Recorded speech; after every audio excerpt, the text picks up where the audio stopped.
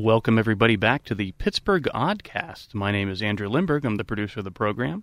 And with me, as always, is the founder of the odd, mysterious, and fascinating history of Pittsburgh, John Chalkowski. Well, hello, everyone. Hope everyone's in the mood for Halloween time, because we have some special episodes lined up, and we're going to begin this one. Back in 2015, I was invited here to KDK Studios to appear on the Mike Pintek show, of all shows that was, being aired. And I've been on the morning show and the afternoon shows, and Mike Pintek was like the one I never was ever on. So he invited me in, and I was on once already before talking about just general history stuff, but he wanted to bring me back on during the week of Halloween because he was a sucker for a good Halloween tale. He was the best at it. He was the best at ghost stories and UFOs and all that creepy stuff. That's right.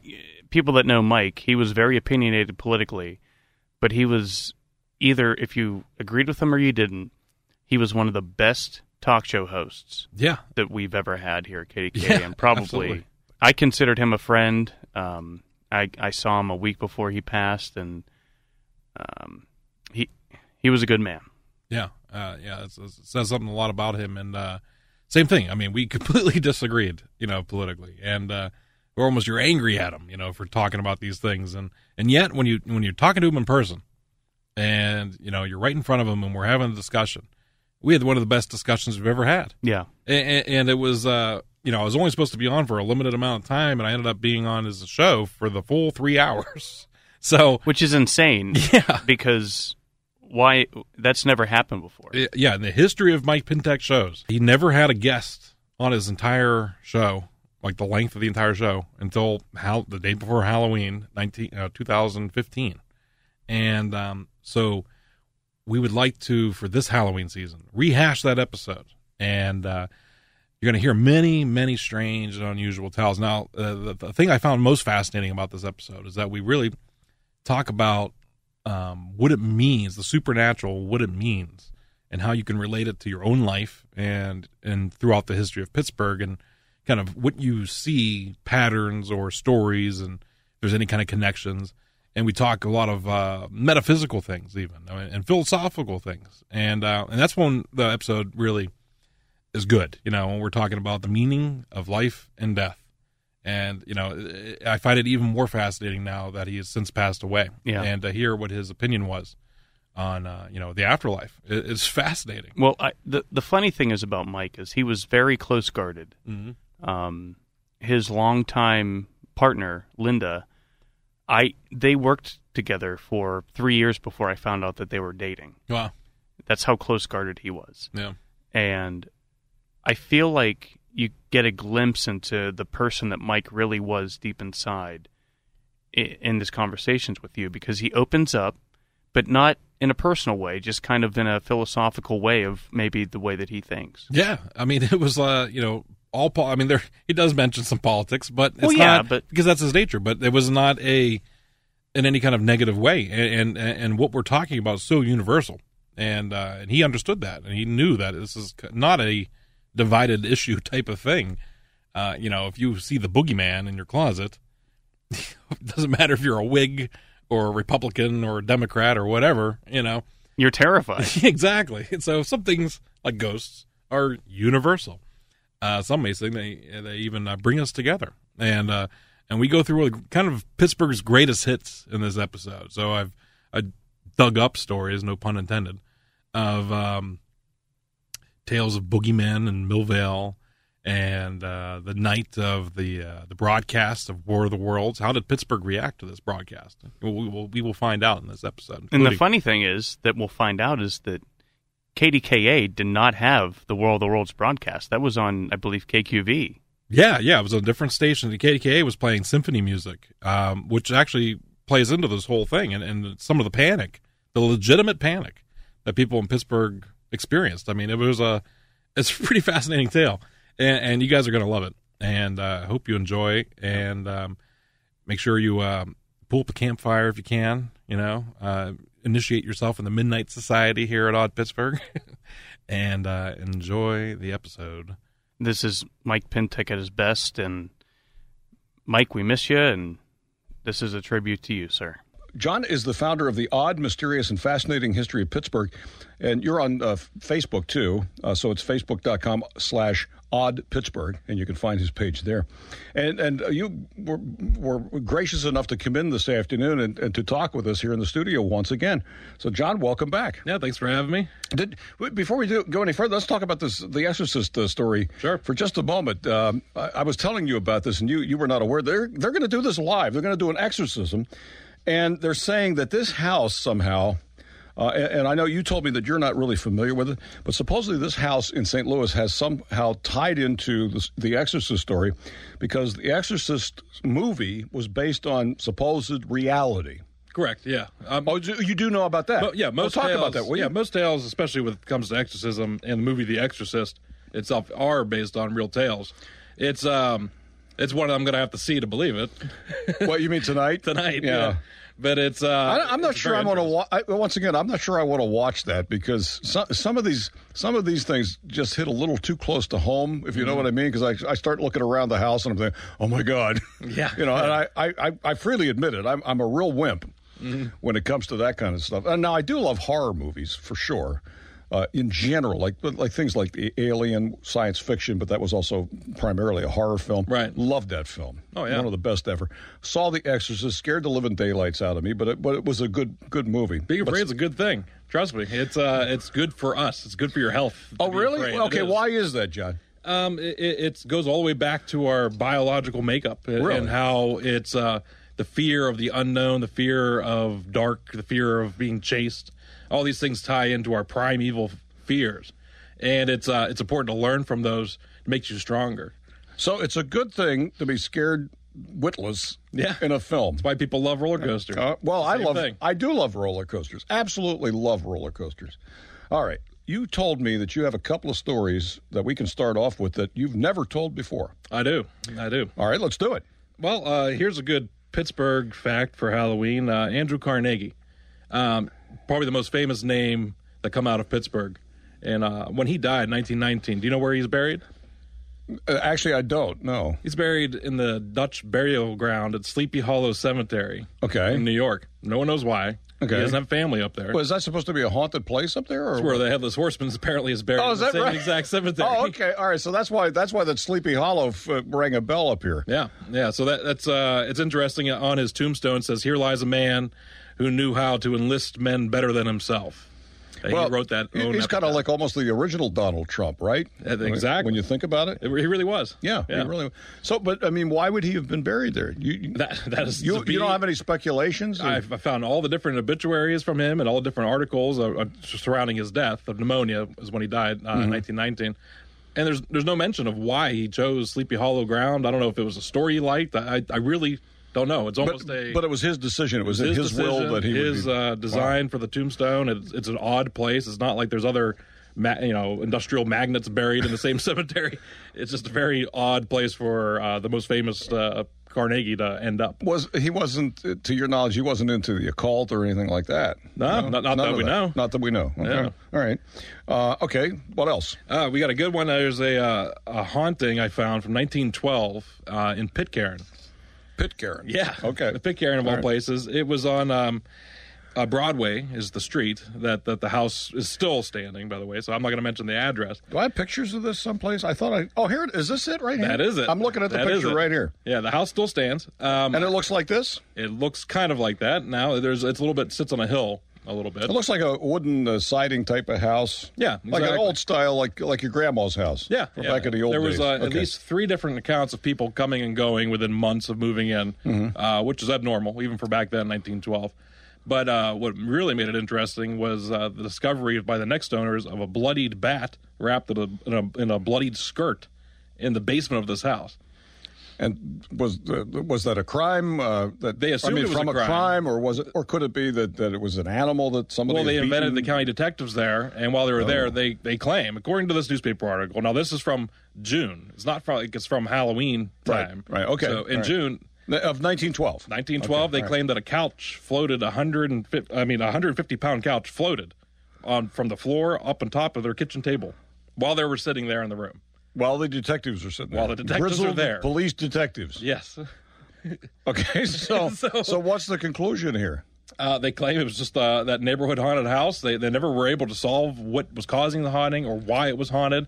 Unlike other cases, you could find usually a backstory. There's some kind of murder that happened in this house, or but you're implying. I mean, the implication is, according to the story, if they found a bloodied bat wrapped up in somebody's skirt, it sounds like there may have been a crime committed. That's what you think that would happen, but there was no clues, other than this bat. They didn't have DNA. Nobody missing. Then, so. Nobody missing. But you said that there were several that people would move in and then quickly move out. Mm-hmm. In fact, they watched the house for a couple weeks, making sure that people weren't coming and going. Maybe they were using it while it was abandoned for a place to murder people, but it was never made clear. Today, a house like that might be a meth cooking operation or something along those lines, but not in those days, not in 1912. Right. And you say the house still exists. Do people live in the house today?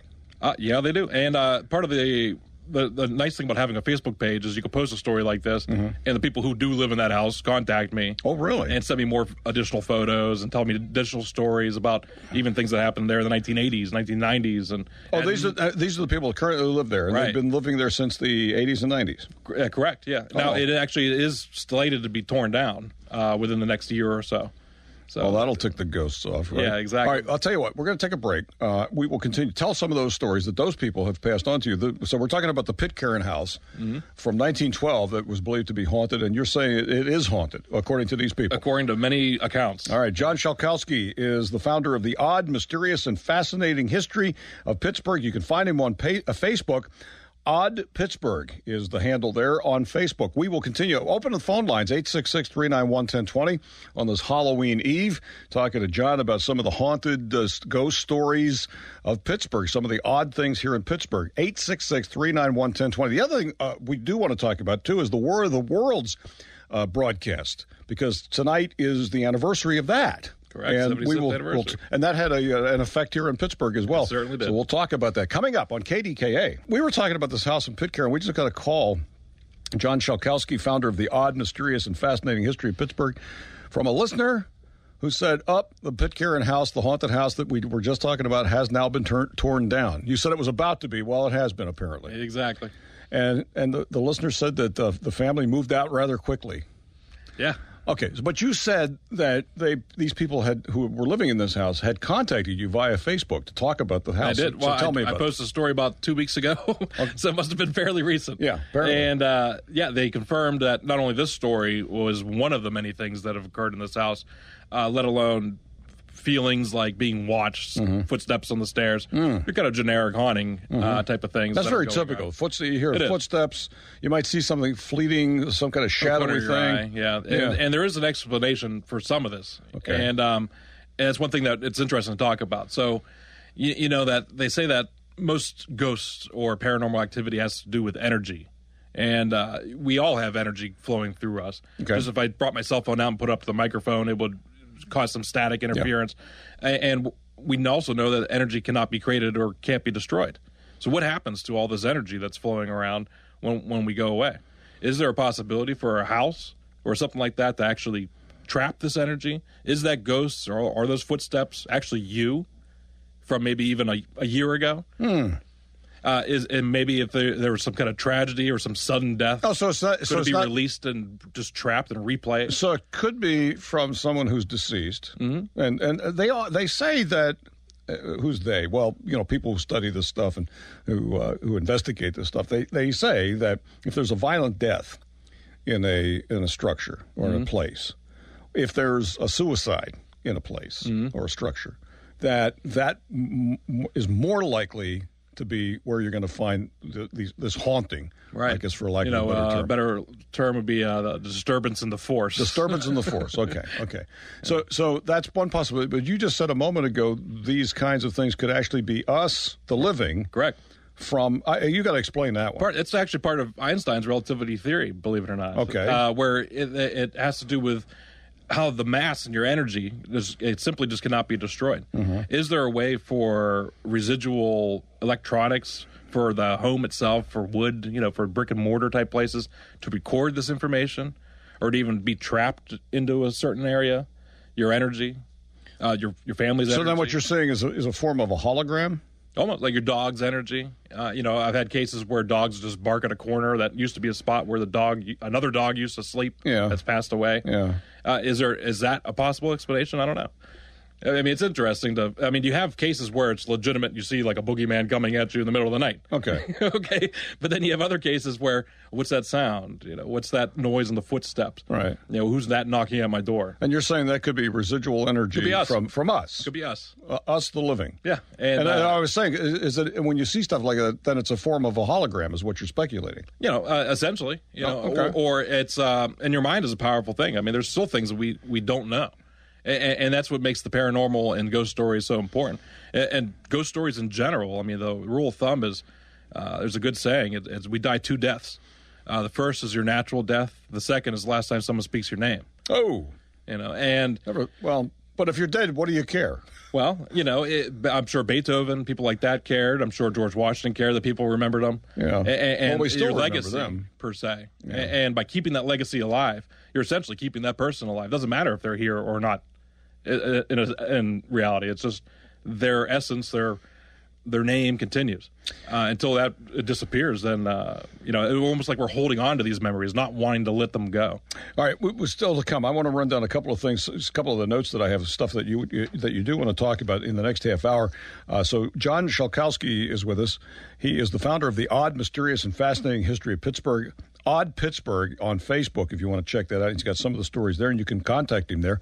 Anyway, we're going to talk about the phantoms. You said that you've been investigating phantoms, that there's a clown that terrorizes East Liberty. Was that in the past, or is that today? That was in the past. Okay. All right. Well, I haven't heard anything about clowns terrorizing people in East Liberty. Also, the Dempsey murders in Perrysville. That's another one of the notes that I have here. And, and we have to talk about the War of the Worlds broadcast, which is actually, the anniversary is tonight. And, of course, it was broadcast here in Pittsburgh, but not by KDKA. Nope, by WJAS. All right, we're going to talk about that, the aftermath of that as well, and what that was all about, in case you've never heard of that. How many years ago was it that they did the War of the Worlds broadcast? 77 years ago at 8 o'clock tonight. Tonight, okay. And this was Orson Welles, the great actor, director. And voice. Well, that's right, voiceover guy. He was amazing, and he did the War of the Worlds, narrated it, which was written by H.G. Wells. In fact, a few weeks ago, it was they had the 50s movie version of that. There was a newer version, but with Tom Cruise in it, with all the special effects, which is pretty cool. But the old version was on just a few weeks ago, and I watched a little bit of it.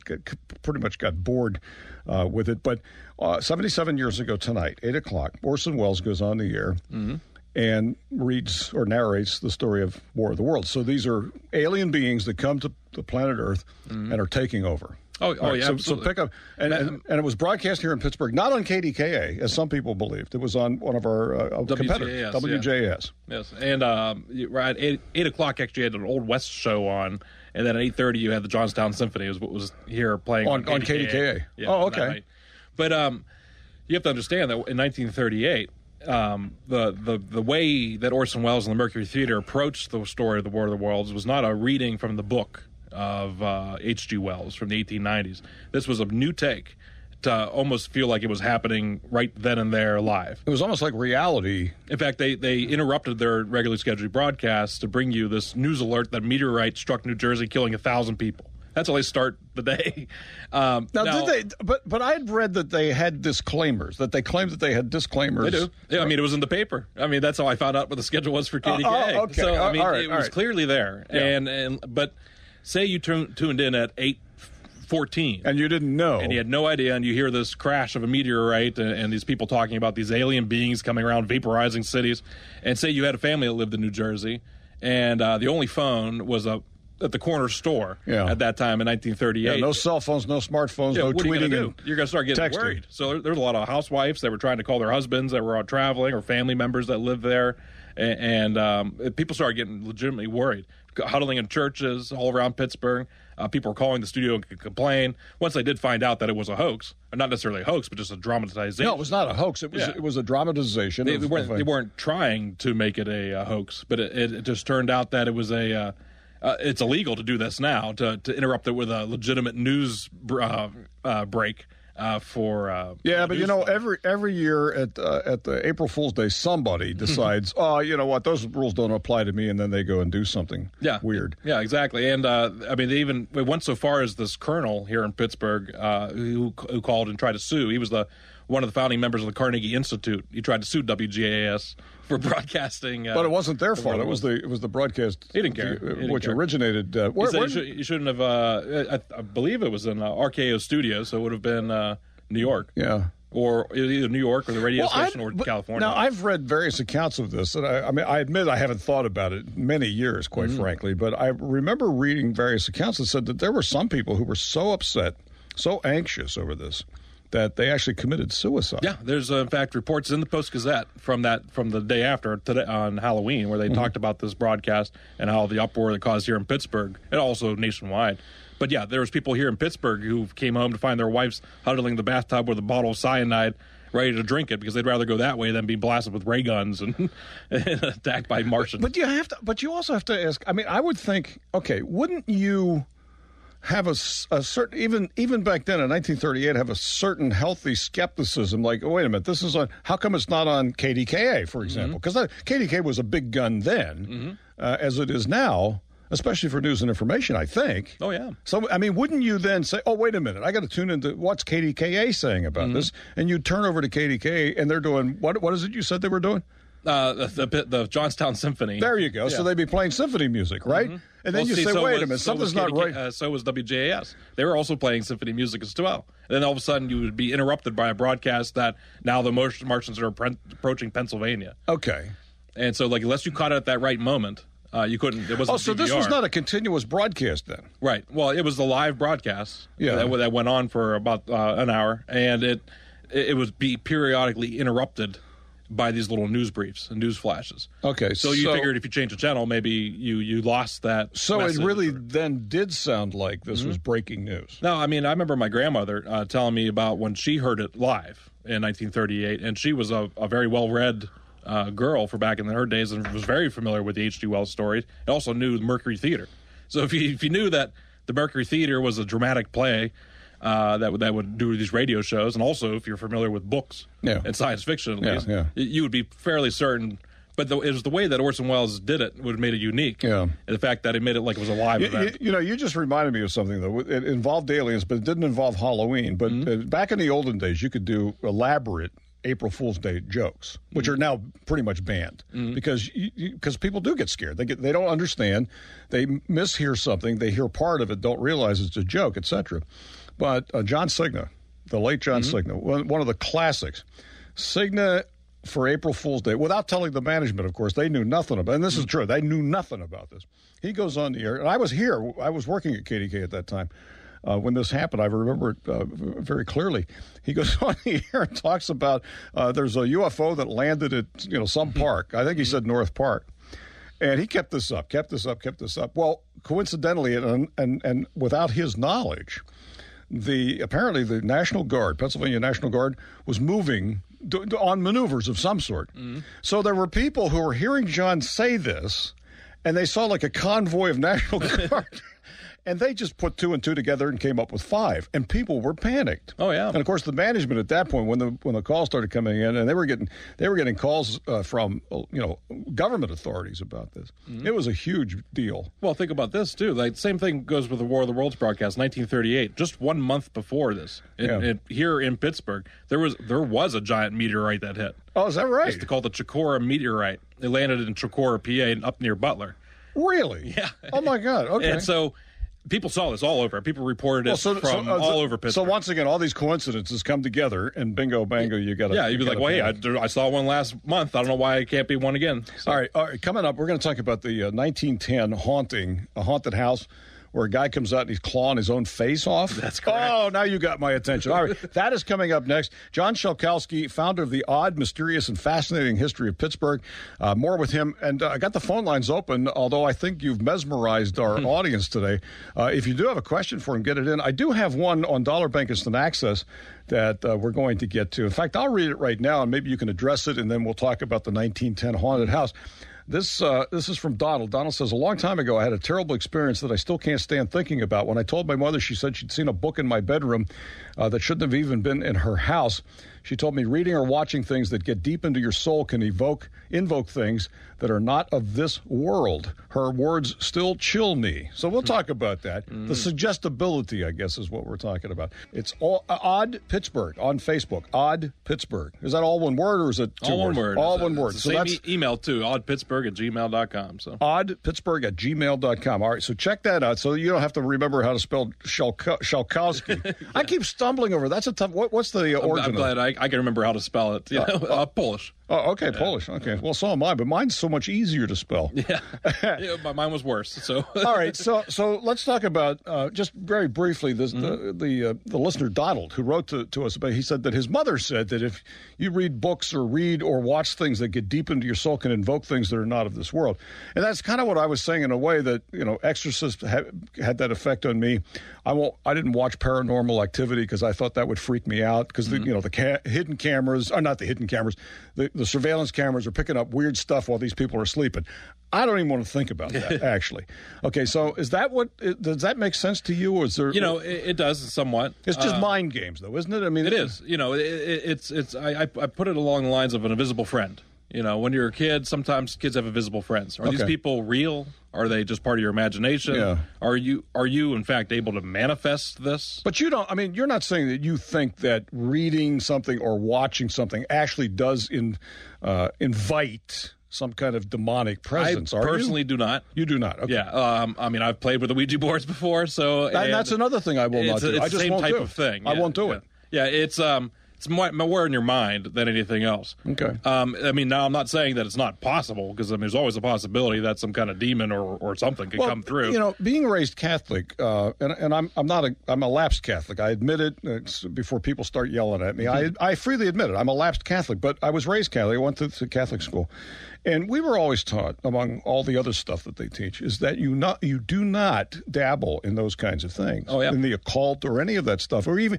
things like horoscopes. Because what you were doing is then opening yourself to potential contact or possession by, in most extreme examples, of demonic entities. Well, you're going against the church. I mean, you're also going against the church, but that's true. But I always took that to heart, and I actually, as crazy as it sounds, because I'm a skeptic about just about everything else, but I think there's probably some truth to that. Well, put it this way: when you have these types of spirits that come into these houses and psychic mediums that come and talk about them, how come they all speak perfect English? How come they're always like some old lady?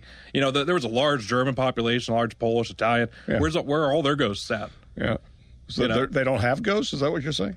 All right, tell me about this. Tell me about this 1910 haunting. It's a good one. The corner of River Avenue and Madison Avenue, which is the North Shore down there. Okay. Almost directly where 279 is today. Okay. This house was torn down right before that. There was a 14-year-old boy that went missing named James Friel. There was a neighborhood haunted house that was located there at River Avenue. It was the house that all the kids would point at and be like, oh, don't go in there, or they'd dare each other to go in there. Okay. So one night, this is in December, right after Christmas, so December 26th, somebody who entered this haunted house. Of what year? This would have been 1909. Okay. Actually, is when they entered the building. All right. And they found this James Friel, this 14-year-old boy, killed in this house. Found his body. He was murdered. He was murdered in the house. Okay. Which obviously added more to the legend of the actual haunted house. Okay. But that's not where the story gets strange. A week later, they're still investigating the murder because in fact it's still unsolved. And the neighborhood children claim that they saw this man coming out of the building. Out of nowhere, and he was covering his face the whole time, and he was wearing a hat, and he was walking down River Avenue, turned onto Madison Avenue, kept on continuing down the street, went to an alleyway to where the boys themselves knew that there was no end to this alleyway. I mean, it just ended. Mm-hmm. They had enough guts to go up and talk to the man and say, like, what are you doing here? Why'd you come out of that house? He's like, our friend was just murdered there, and he wasn't saying anything. He just kept on holding his face.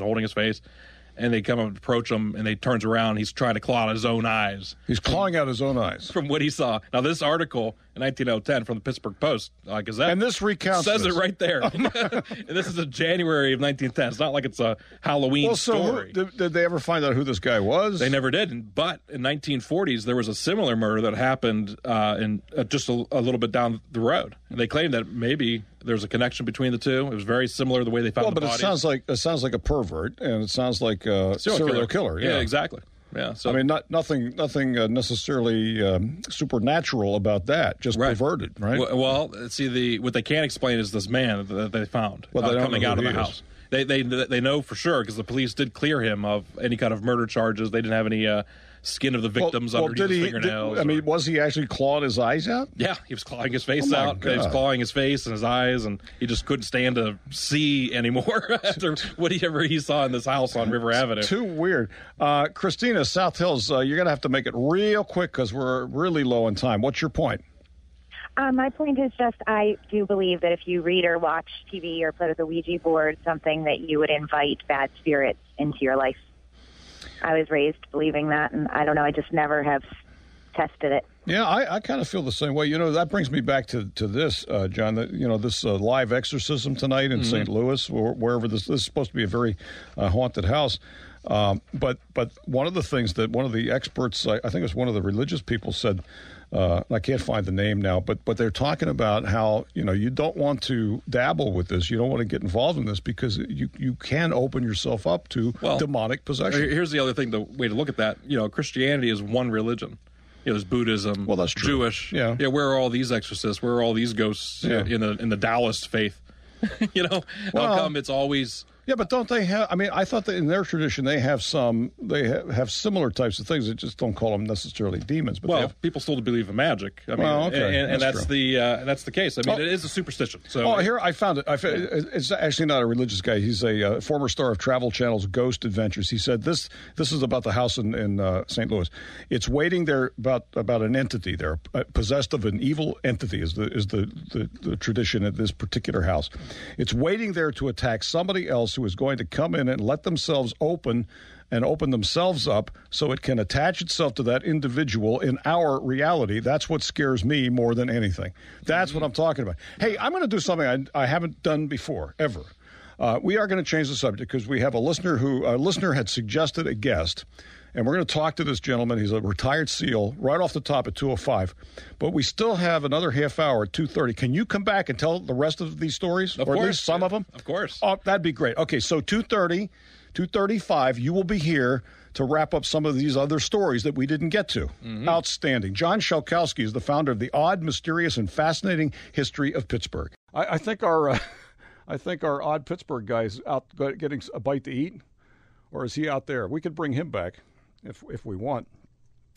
Our telephone number is 866-391-1020. Here's what I thought we would do is Halloween Eve, and if you had your own little story to tell, have you ever had an instance where you thought, I've just experienced something supernatural that I cannot explain? Give me a call.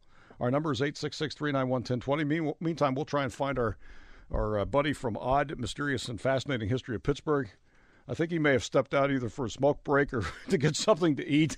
Because I told him we're going to do this interview, and which we thought we had that we were ready to go, and we're not.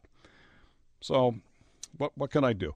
Anyway, John Shalkowski will be returning in a few minutes. But if you've got your own ghost story, I'll tell mine real quick. Some of you may have heard this one before. Most of the time, I am skeptical about this stuff. There were two things that happened. One of them was one night on KDK. It was a Halloween thing where we were ghost hunting. And I forget where this was, but I think it was one of the theaters in downtown Pittsburgh. And I forget which one. There was supposedly haunted areas there. We had our ghost hunter psychic, Nancy Zetley, with us. And we were talking about the cold spots that supposedly occur when there is a ghostly presence or something like some supernatural force, that sometimes the room will be a temperature, but there'll be one spot in the room that's like ice cold. Well, we're sitting around this table. It wasn't a seance or anything, but we're live broadcasting, and we're sitting around this table, and she's talking about how she's sensing a presence of something in the room. And suddenly, I had my hand on my lap, and suddenly I got this amazingly cold chill right there on that spot on one hand. Unbelievable. And rather scary. The other instance, that I have talked about this as well, This was not on air. This is a long, long time ago, before I got to KDK. I was visiting this tourist attraction in eastern Pennsylvania, and it was they call it a pagoda or something to that effect in Reading, Pennsylvania. I don't even know whether it still exists. It may. It's like a little tourist attraction there. It looked like a Japanese pagoda. You could climb up in the thing. And there was a balcony at almost the top, not quite the top. Walk out on the balcony. Walked out on the balcony. There's a little bench there. And I was married at the time. My wife was there with me. So 2 people experienced this. We're sitting there. This woman, young woman, in a kimono. I mean, full out, honest to God, dressed to the nines in a kimono, walks out on the balcony, just stands there staring into space. And I'm looking at her and saying, who the heck is this? What's this all about? And she says, oh, it's raining. And then she turns around, she walks back in, and I heard her climb the rest of the stairs to the top of the building. And so we're like looking at each other and said, what was that all about? So we go in right after her. We can hear her going up these stairs, the final couple flights of stairs to the very tip top of this building. So we climb up behind her to see, who is this person? We get to the top, no more footsteps, and no lady in a kimono. And as this happened, both of us had the proverbial hairs standing up on the back of our heads, on the back of our necks, I mean. And in fact, it's happening to me right now when I think about this. To this day, and we talked about this at length, I mean, for hours talking about what the heck, where did that woman go? And we never did find her. We never saw her. We never knew any explanation whatsoever. It was the weirdest thing that I've ever experienced, and to this day, I cannot explain it. Did I see a ghost? Was I hallucinating? Well, if I was, then there were 2 people hallucinating at the same time. So did we see a ghost? I have no idea. I got 1 minute here. Rick in Uniontown. Rick, give me your thoughts right here in 60 seconds. Go. I got a quick question. I'm very skeptical when it comes to ghosts and so on and so forth. As am I. I have a question. I have deja vu, what they call deja vu a lot. Yes. Is that kind of the same thing? Well, some people think of deja vu. Sometimes I think everybody has deja vu, but there are people who believe that it's not like deja vu as a psychological experience. They believe it's actually a remembrance of a past life. So some people think it's actually more than just deja vu, but I think pretty much everybody has deja vu from time to time because something will trigger something in your mind that you think, wait a minute, I've been here before. Somebody said the same thing the last time that we experienced this. I've been in this place before, even though I don't ever remember being here, but I feel like I was, that kind of thing. So, yeah, I think that's a very real psychological phenomena, but does it mean anything other than that as a psychological phenomena because something that in the present situation that you find yourself in triggers a memory, an actual memory, but now you've conflated the 2 things? I don't know, because I'm not a psychologist. I tend to believe that. I tend to believe that it's not a recollection of a past life, as simply a psychological phenomenon that happens to just about every human being. All right, we found John, and he's back. Sorry we shortened your smoke break there, or your food break. We're going to continue with you in just a few minutes. All right, John? More of the odd and mysterious stuff in Pittsburgh with John Shelkowski. Joining us again, John Shelkowski, because we didn't finish your stories. Founder of the Odd, Mysterious, and Fascinating History of Pittsburgh on Facebook, Odd Pittsburgh on Facebook, and your email address is oddpittsburgh@gmail.com. So if you have a story to tell, you know about a haunted house or something like that, but you also get into other things too, not just hauntings and stuff like this. I always like the bizarre and unusual things, you know. but we're talking about the mysterious stuff. Now, I when you stepped out for a few minutes, I got this instant dollar bank instant access from Lisa. Lisa says, Mike, because we were talking about the World of Worlds broadcast and how people took it so seriously because it sounded real. Mm-hmm. And Lisa says, you know, this may contradict how some people reacted to the War of the Worlds. During 9/11, she said, I was listening to the radio when they hit the Twin Towers. PBS continued to do their fundraising despite what was going on in New York. I instead listened to your station. I don't know, for whatever that means. Well, that goes along with belief like we were talking about earlier, how if you change the channel and expect that same news broadcast to be on a different channel. And so if it wasn't. Yeah. But in the case of the War of the Worlds, which was you said 77 years ago tonight, 8 o'clock at 8 is o'clock, when it started. It was actually broadcast on one of our competitors. Mm-hmm. KDK was playing symphony music. Mm-hmm. And I'd said to you, wouldn't there be a healthy skepticism where you would have turned over to another station to see if, in fact, they were reporting on this asteroid or meteorite that had crashed and killed 1,000 people, and there were little green men shooting ray guns and all that stuff. Just check yesterday's paper. Well, yeah, for the listings. But and they actually had the listing, so they did their due diligence in terms of like a warning that this is actually fictional, this is not real, but people didn't hear it. And so they took it as real. And especially people that weren't listening to the radio. Imagine someone running down your street saying, the Martians are coming. But you had also said that coincidentally, a month before, a little less than a month before, right? Right.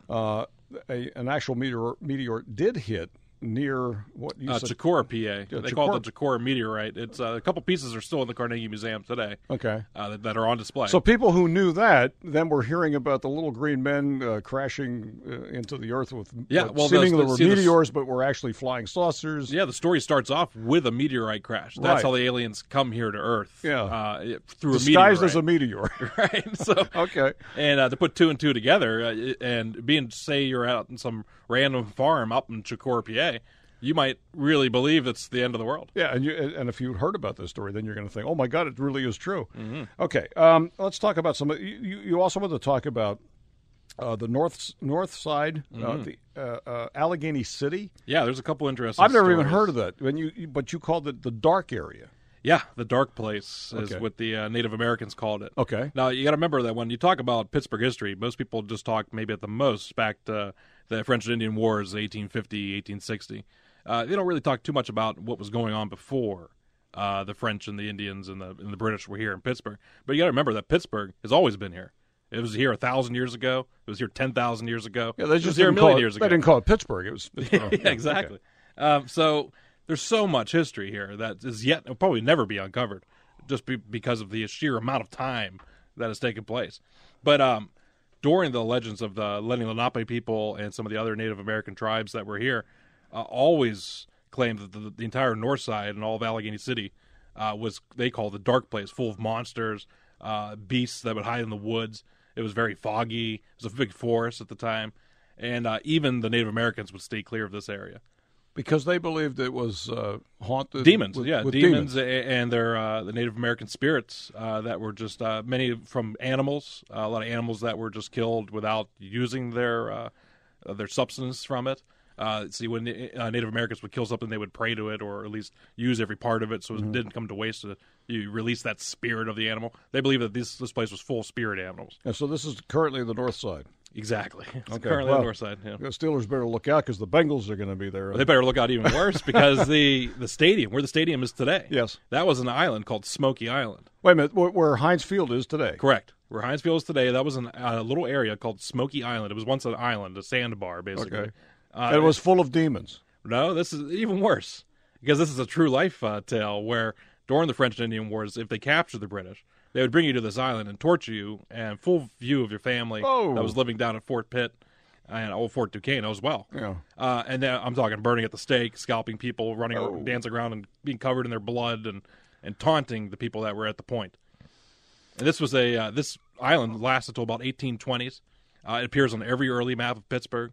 And then after that, it just disappears from maps. All right, we're gonna pick it up in the next half hour. All right, so you told we were in a little break, and you said, "Well, the National Aviary is haunted." I said, "Wait a minute, I'm a member of the aviary. I've never felt any hauntings over there." So talk about that. It's a well-known and well-reported haunting. Many claim that it's leftovers from a Civil War prisoners that were once held at Western Penitentiary. Now, the aviary, if you did not know, sits in the exact same spot as Western Penitentiary, the original Western Penitentiary. Well, wait a minute, because the Western Penn is like way down the river. Right, where it was moved. Correct. Okay, because it's a bike path now that kind of ends there. Exactly. Yeah, exactly. okay. Yeah, Right. the original prison stood about 1820. In fact, it became more famous when Charles Dickens came to Pittsburgh in the 1842. He came as a tour from England, and he toured the prison. Okay. He said the conditions were so horrible in that prison in 1842, and people were chained up and forced to wear like balls and chains, that he based the character Jacob Marley and the way that he looked on Seriously? the conditions that he saw at my God. Western Penitentiary while he was in Pittsburgh. Who knew? Okay, but now the aviary sits on that same property. Right now, if you look at an overlaid map of the same exact area throughout the time, including when the aviary is here today, all the way back to the 1820s, it is clearly a cemetery buried right next to the building. Why is it that buildings, things they build over cemeteries end up being haunted? Why is that? Some say it's a restless soul. They just want to be left alone. It's in the movies. It's in real life. And now right? you're not leaving them alone and not remembering them, just like we were talking earlier. Isn't that what happened with Poltergeist? There was an Indian burial ground there in the movie. Oh, exactly. Okay. Well, right. And now the aviary themselves probably do not have an idea that the cemetery is located there. This is something that only if you have a map from these early days would you know where it's located. Yeah, but didn't you just tell me that the National Aviary does their own little haunted ghost tour? Yeah, and that's where the evidence backs up those stories. Okay. All right. So what weird things, to your knowledge, have happened at the aviary that indicate that there's people claim a lot of cold spots that are unusual, even in the middle of summer. You'd be walking around, all of a sudden it feels like it's 30 degrees in there. Okay. People have been heard walking up and down the steps. People have seen visions of these Civil War soldiers. Really? Yeah, left over from a battle called Morgan's Raid during the Civil War, which was the closest skirmish to Pittsburgh. And they captured these men and they put them in the prison there. You also told me that we should talk about the public executions that used to occur in Pittsburgh. Yeah. All So right, go ahead. Public execution was a very, very commonplace thing here in Pittsburgh. I think they should do that again, frankly, but they need to carry it out swiftly. Right, yeah. And this one wasn't necessarily swiftly. It was a hanging. But the last person was named John Tiernan, and he killed a woman out and was sentenced to death by hanging. The judge himself was the one who released the trap door to the gallows here downtown. And the gallows were located at the corner of Ross Street and Grant, exactly where the open part is of the old Allegheny Jail. Right. Okay. Now, what they used to do with the bodies after you died was just bury you right underneath the gallows.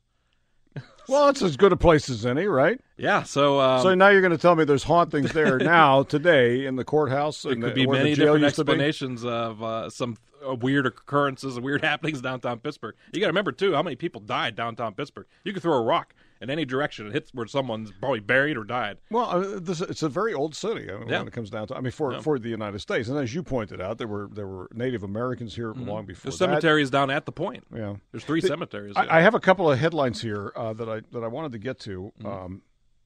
But let me grab Pam here on the. She just dialed in. Pam, can you succinctly ask the question? Yeah, I wanted to know if your guest has had any knowledge of anything in the Frick House, because I took a tour of it and I felt real uneasy, and I asked the tour guide at the end, and he seemed to be a little upset. And that you asked about hauntings, or? Well, I said, is there a ghost, or has anything strange happened here? And he kind of was upset that I asked that, and he said no. Do you know of anything? Yeah. In fact, it's a very well-reported haunting there at Clayton, which is the Frick home. Okay. And it's said to be some of the children of the Frick, of Henry Clay Frick, and also some of the different, just all their stuff is still there. I mean, if you go up into the 3rd floor, which you're not allowed to go into, it's all of their belongings are still packed away. It's just like they're still living there. Well, so why would the guy would be? She said he didn't like her asking about that, or are they trying some to? People are a little. They're above all of that. Yeah, or? Some people want to concentrate more on the house, more on the history, the location. Still. I mean, and it's important to talk about these ghosts and these haunting, because you're remembering these people, these stories. If I didn't mention these ghosts of that John Friel, would you have any idea what that kid's name was? The guy was clawing his eyes out there, coming out of that bizarre house. Yeah, these are ways to remember people, not just a spooky tale. I'll remember that for sure. All right, now here's one of our listeners wrote in on Dollar Bank Instant Access. Instant Access at kdka.com is the address. Gene writes, Mike, I don't know whether or not you talked about this yet, but there was a demonic presence in a home in Brentwood on Brownsville Road. The home was and is still owned by Bob Cranmer, former Allegheny County Commissioner. He wrote a book about it, The Demon of Brownsville Road. Actually, we interviewed him about that. We had Father Ron was in here from the Catholic Diocese of Pittsburgh, that they were involved in I guess you would call it an exorcism or something similar to get this. Now, your thoughts on that? Well, that particular story, and I was on the waiting list for that book, and the day it came out. I was reading it. Okay, all right. And It's a very interesting story. Emphasis on I'm getting the feeling story. I'm getting the feeling that you're not a believer. No. That one in particular, when it comes to backing up all the evidence that's come before from the previous owners who did live there, many who have been found and contacted all claim nothing has ever happened to them. Why has it all of a sudden happened now? Okay. Now, there might be actually something to why it was happening when Bob was living there, and with just the family issues in the house and how the psychological effects can manifest themselves sometimes. They say But you don't think it was anything supernatural? No, I don't believe it's some kind of demon or the walls are bleeding or anything like that. But now you we have a minute here before we're going to check on traffic, and we'll continue the conversation in the next segment if we don't finish it now. But you also have told me that you have been involved in paranormal investigations. Yeah, ever since I was a so teenager. you're not you. I mean, you said that you're a skeptic on these things, and yet you are telling us these stories. Yeah. And you do believe that some of these stories have some validity. Yeah, the skeptic is the definition of a truth seeker. Okay, you do investigations. Absolutely. Okay, and you've done some here in Pittsburgh and surroundings. Yeah, and some that are very legitimate. And you've said that you've had some experiences. Absolutely. All right, so when we continue, can you share a couple of those with us? Of course. And we continue one last segment here with John Shelkowski. John, thank you for coming in today. Oh, you're welcome. We appreciate this. This was actually a recommendation from our morning show host, Andy Limberg, who was working with me today. Did I call him a host? Look at that. I promoted Andy to host. I hope you're listening, Andy. And Larry Richards out there saying, wait a minute, Andy's a host? No, wait a minute. Hold on a second here. I misspoke. I'm so sorry. Andy Limberg is the producer of the morning news with Larry and John. And he was actually working with me today because we had a little snafu going on here today. And I said, I'm really looking for something fun this afternoon because, there's not a lot of hard news that I want to talk about right now other than politics. And I get tired of talking about politics. So Andy suggested you, and I appreciate you coming in. No problem. All right. So you're a skeptic about these haunted stuff that we've been talking about, these haunted places in Pittsburgh and these stories. But you have done the investigations, and Absolutely. You have had experiences that lead you to believe, that this stuff is real? Yeah, absolutely. All right, talk about it. Yeah, I have a great example. And this house is involved on Evergreen Road in Ross Township. Okay. The home itself is one of the oldest houses in Pittsburgh. It was built in 1812. So it's an old one. All right. And the owner was a Revolutionary War soldier named Jacob Weitzel, who passed away in this home. Not violently or anything like that. He just passed away. Just normal, everyday things. Wait a minute. When was this house built? 1820. 1820. So 1776 was when the nation was founded. So he was still alive when they... Okay. Yeah, and then his whole family lived... In fact, the family continued living there until 1910. That's how long this Weitzel family owned this home. All right. And now... While there's not any reportings of hauntings or anything back in 1910 for this house, there are many coming up following, which is 1930s, there's reportings, 1950s, there's other reportings. Almost every person who's ever lived in this house has reported something or okay, so you go to investigate. I get a call to investigate this house. As an historian and a researcher, that's what I base all my facts on. So I researched the history of the house. That's why I can tell you everyone that's ever lived there, ever died there. Every old house has people that died. It doesn't make it necessarily haunted. Okay. So I go in there right away as a skeptic. I go into this house by myself. And this is the middle of the day, mind you, and maybe June. It's not like a haunted time. Okay. I'm walking around. I start getting these weird smells, things that not normally would be experienced in this abandoned. This house has been abandoned. It still is abandoned for the last 7 years or so. And I started getting smells like a cookout was happening. But inside the home, it's very overwhelming smell. You go outside the door, there's nothing. There's nothing. I started taking just photographs of the inside of the house because I was curious in the history of the home, more so than even the people that were supposedly haunting this place. And in almost every photograph, there's weird things. I have this mist appears in a photograph. I have a full-blown apparition of a woman in one of these. And this isn't a photograph. It's a photograph. How is it? Okay, but did you actually see the woman when you took the photograph? No. I mean, I felt like there was someone there with me. There's no doubt about that. I'm getting the proverbial goose flesh right now. Once again, we're sitting here in a lighted studio, and I'm actually freaked out right now. But how is it that these images occur on a photograph? Some say you can capture this energy and these. But you can't. hauntings. But you're taking the picture and you're not seeing anything. No. But when you print the photograph, Yeah, I had one that's even more disturbing. I didn't know. I was there in 2010 is when I investigated this house. Was it digital or film? It was a digital camera. So yeah. it happens with digital cameras. Yeah, Okay. and I was just taking, random photos of the house. Okay, I was not looking for anything. Okay. And there was an interesting old doorknob with a skeleton key hole, and I took a picture of that because it's a neat door handle. You don't see those too often. Just this year, I posted on my own personal Facebook page, and somebody's like, "Do you see that in that keyhole?" And I was like, "What are you talking about?" I go look at the picture. This is clear as day. There's somebody looking through this keyhole in this photograph, and this door was wide, like propped open against a door. There was no way for anybody to be there. And in somebody's the house. looking in the. It's just clear. It's the scariest, This is not creepiest photo I've ever seen. This is not photoshopped. You didn't to know that I was standing there taking these photos, and for this something to be looking through the other side. And where is this house again? Because we're just about. It's on Evergreen Road. Evergreen Road, right, almost behind Valiant's Diner, if you're familiar where that is. And nobody lives in it now. Nope, it's still abandoned. It's Oh, boarded up man. right now currently. But Somebody's looking through the keyhole. yeah, it's the most disturbing photo I've ever taken. I think. And where's this photo? Right, where can we see It's this? on my photo? I'll post to the KDKA news page. Okay, so later on this afternoon it'll be there. All right. It's pretty terrifying. I'll tell you what, John. Happy Halloween, right? Yeah, happy Halloween, everybody. John, I know you got lots more stories that we didn't get to. We tried Thousands. I got thousands. All right. Well, you're going to come back, although not today because I'm done. We're both done at this point. John Shalkowski, founder of the Odd, Mysterious, and Fascinating History of Pittsburgh. His Facebook page is Odd Pittsburgh. You can email him, contact him, oddpittsburgh@gmail.com. John, appreciate it very much. Hey, thanks again, Mike. Take care.